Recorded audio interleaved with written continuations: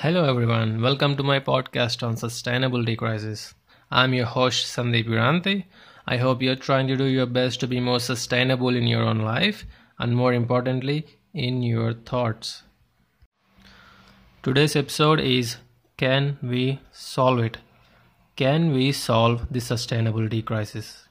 Hypothetically speaking, I boiled it down to 3 steps to solve it.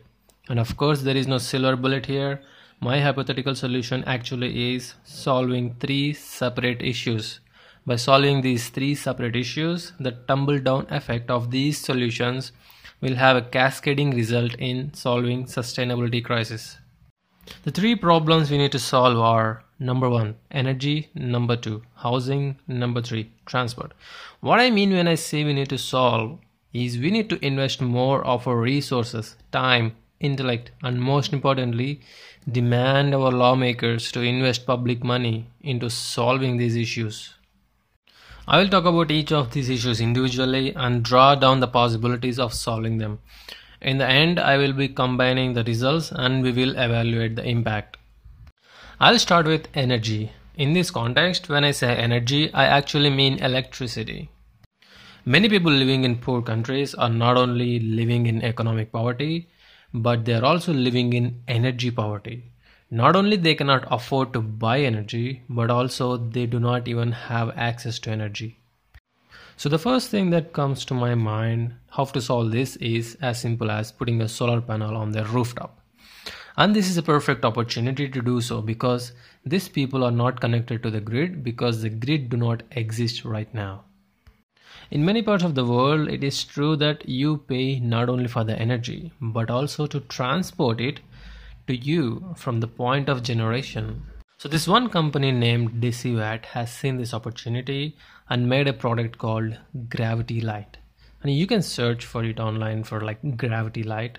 And if you are an engineer like me, that thing is very fascinating to see how it works. So basically it works with the help of gravity. This is what I mean when I say we need to invest more. And this is essentially decentralizing the power industry and getting freedom from big oil. In a rudimentary way, I call it democratizing energy because you do not pay the sun to shine or you do not pay the earth to generate gravity. But what about those of us who live in civilization with the luxury to flick a switch and magically the light comes on? We have the right to demand where the energy comes from, and we can demand that it should come from sustainable sources like wind, solar. I'm not a big fan of hydro due to its impact on river life, and it is also debatable if any source is sustainable at all or not. But according to me, if we can make the source 100% sustainable in the future, then I call it sustainable energy source. I just want to clarify that there is a difference between renewable and sustainable. So not all renewable energy sources are sustainable. So we do not pay for the wind to blow and we do not pay sun to shine every day. But the holy grail for sustainable energy is nuclear fusion. If you're not familiar with it, do not confuse it with nuclear fission, okay? But the problem with the fusion is it always seems to be a decade away. And then I asked myself, why are we not able to solve it? In this age of supercomputers and very smart people working on it for decades now. And guess what? It turns out we are not investing enough into make it happen. Instead of investing in oil companies to explore new oil fields, we need to invest in developing nuclear fusion, making solar panels more efficient, making wind turbines more efficient, and invest more in exploring alternative ways of energy storage besides chemical batteries. This snowball effect of investing more will eventually lead us to a point where energy is almost free because it will only get better and better with time and eventually energy will be democratized. Now I'll talk about transportation.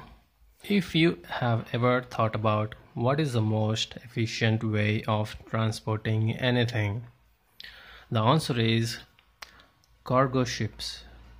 Although they have the most polluting engines on the planet, So, how is it possible? So, it turns out it is because of physics. They are very, very efficient because the energy required to push a ship through water is very less. So, what about on land? Not surprisingly, the answer is a train. Now, again, it is because the friction between the wheels and the track is very less. And that makes the train very, very efficient. So now it begs the question, what is the least efficient way of transportation? Surprise, surprise, a car. Now, especially a big SUV. And that sounds to me like big oil is not very happy if we stop using diesel. So how do we solve this inefficiency in transportation? As we already have clean energy which is almost free, we shall use it to power our trains and ships. Talking about trains, I always loved the concept of the Eurotunnel that runs between London and Paris. You just drive your car onto the train in London and you get off in Paris. So that got me thinking, why do we have highways full of traffic when we can build trains instead to take us long distances? And then I was like, wait a minute, there is a company trying to do something similar to this. It is called the Boring Company. If you do not know, please look it up online. Essentially what they do is they bore tunnels underground and transport your car autonomously without you driving it. That's why it is called the Boring Company. That's where the name comes from. This is what I mean when I say we need to invest more. We need to invest more into technologies that are more efficient instead of constructing millions of kilometers of highways and then drive our very inefficient cars on them and then create very inefficient traffic jams. Finally, I will end with housing. So now that we have the most efficient transportation powered by free energy, that sounds to me like we do not have to live anymore in a densely populated city with buildings built in 3D but roads built in 2D. So we can live almost anywhere and this unrealistic real estate bubble will blow. Of course, land is a finite resource, but have you ever wondered while driving on a highway that we have a lot of land, then why is it so expensive? Because we depend on a centralized distributed economy where one big corporation provides energy to us because only they are allowed to dig a hole and pump that black gold. That making us to live close to the city, and when everyone wants to live in the same place, then the prices goes up. So democratizing energy will also democratizes housing, which is affordable or almost free. Many of us spend our whole lives paying a mortgage because it is very expensive in a city but not so much in a place far away. So in the current world, the definition of basic human need should be rewritten.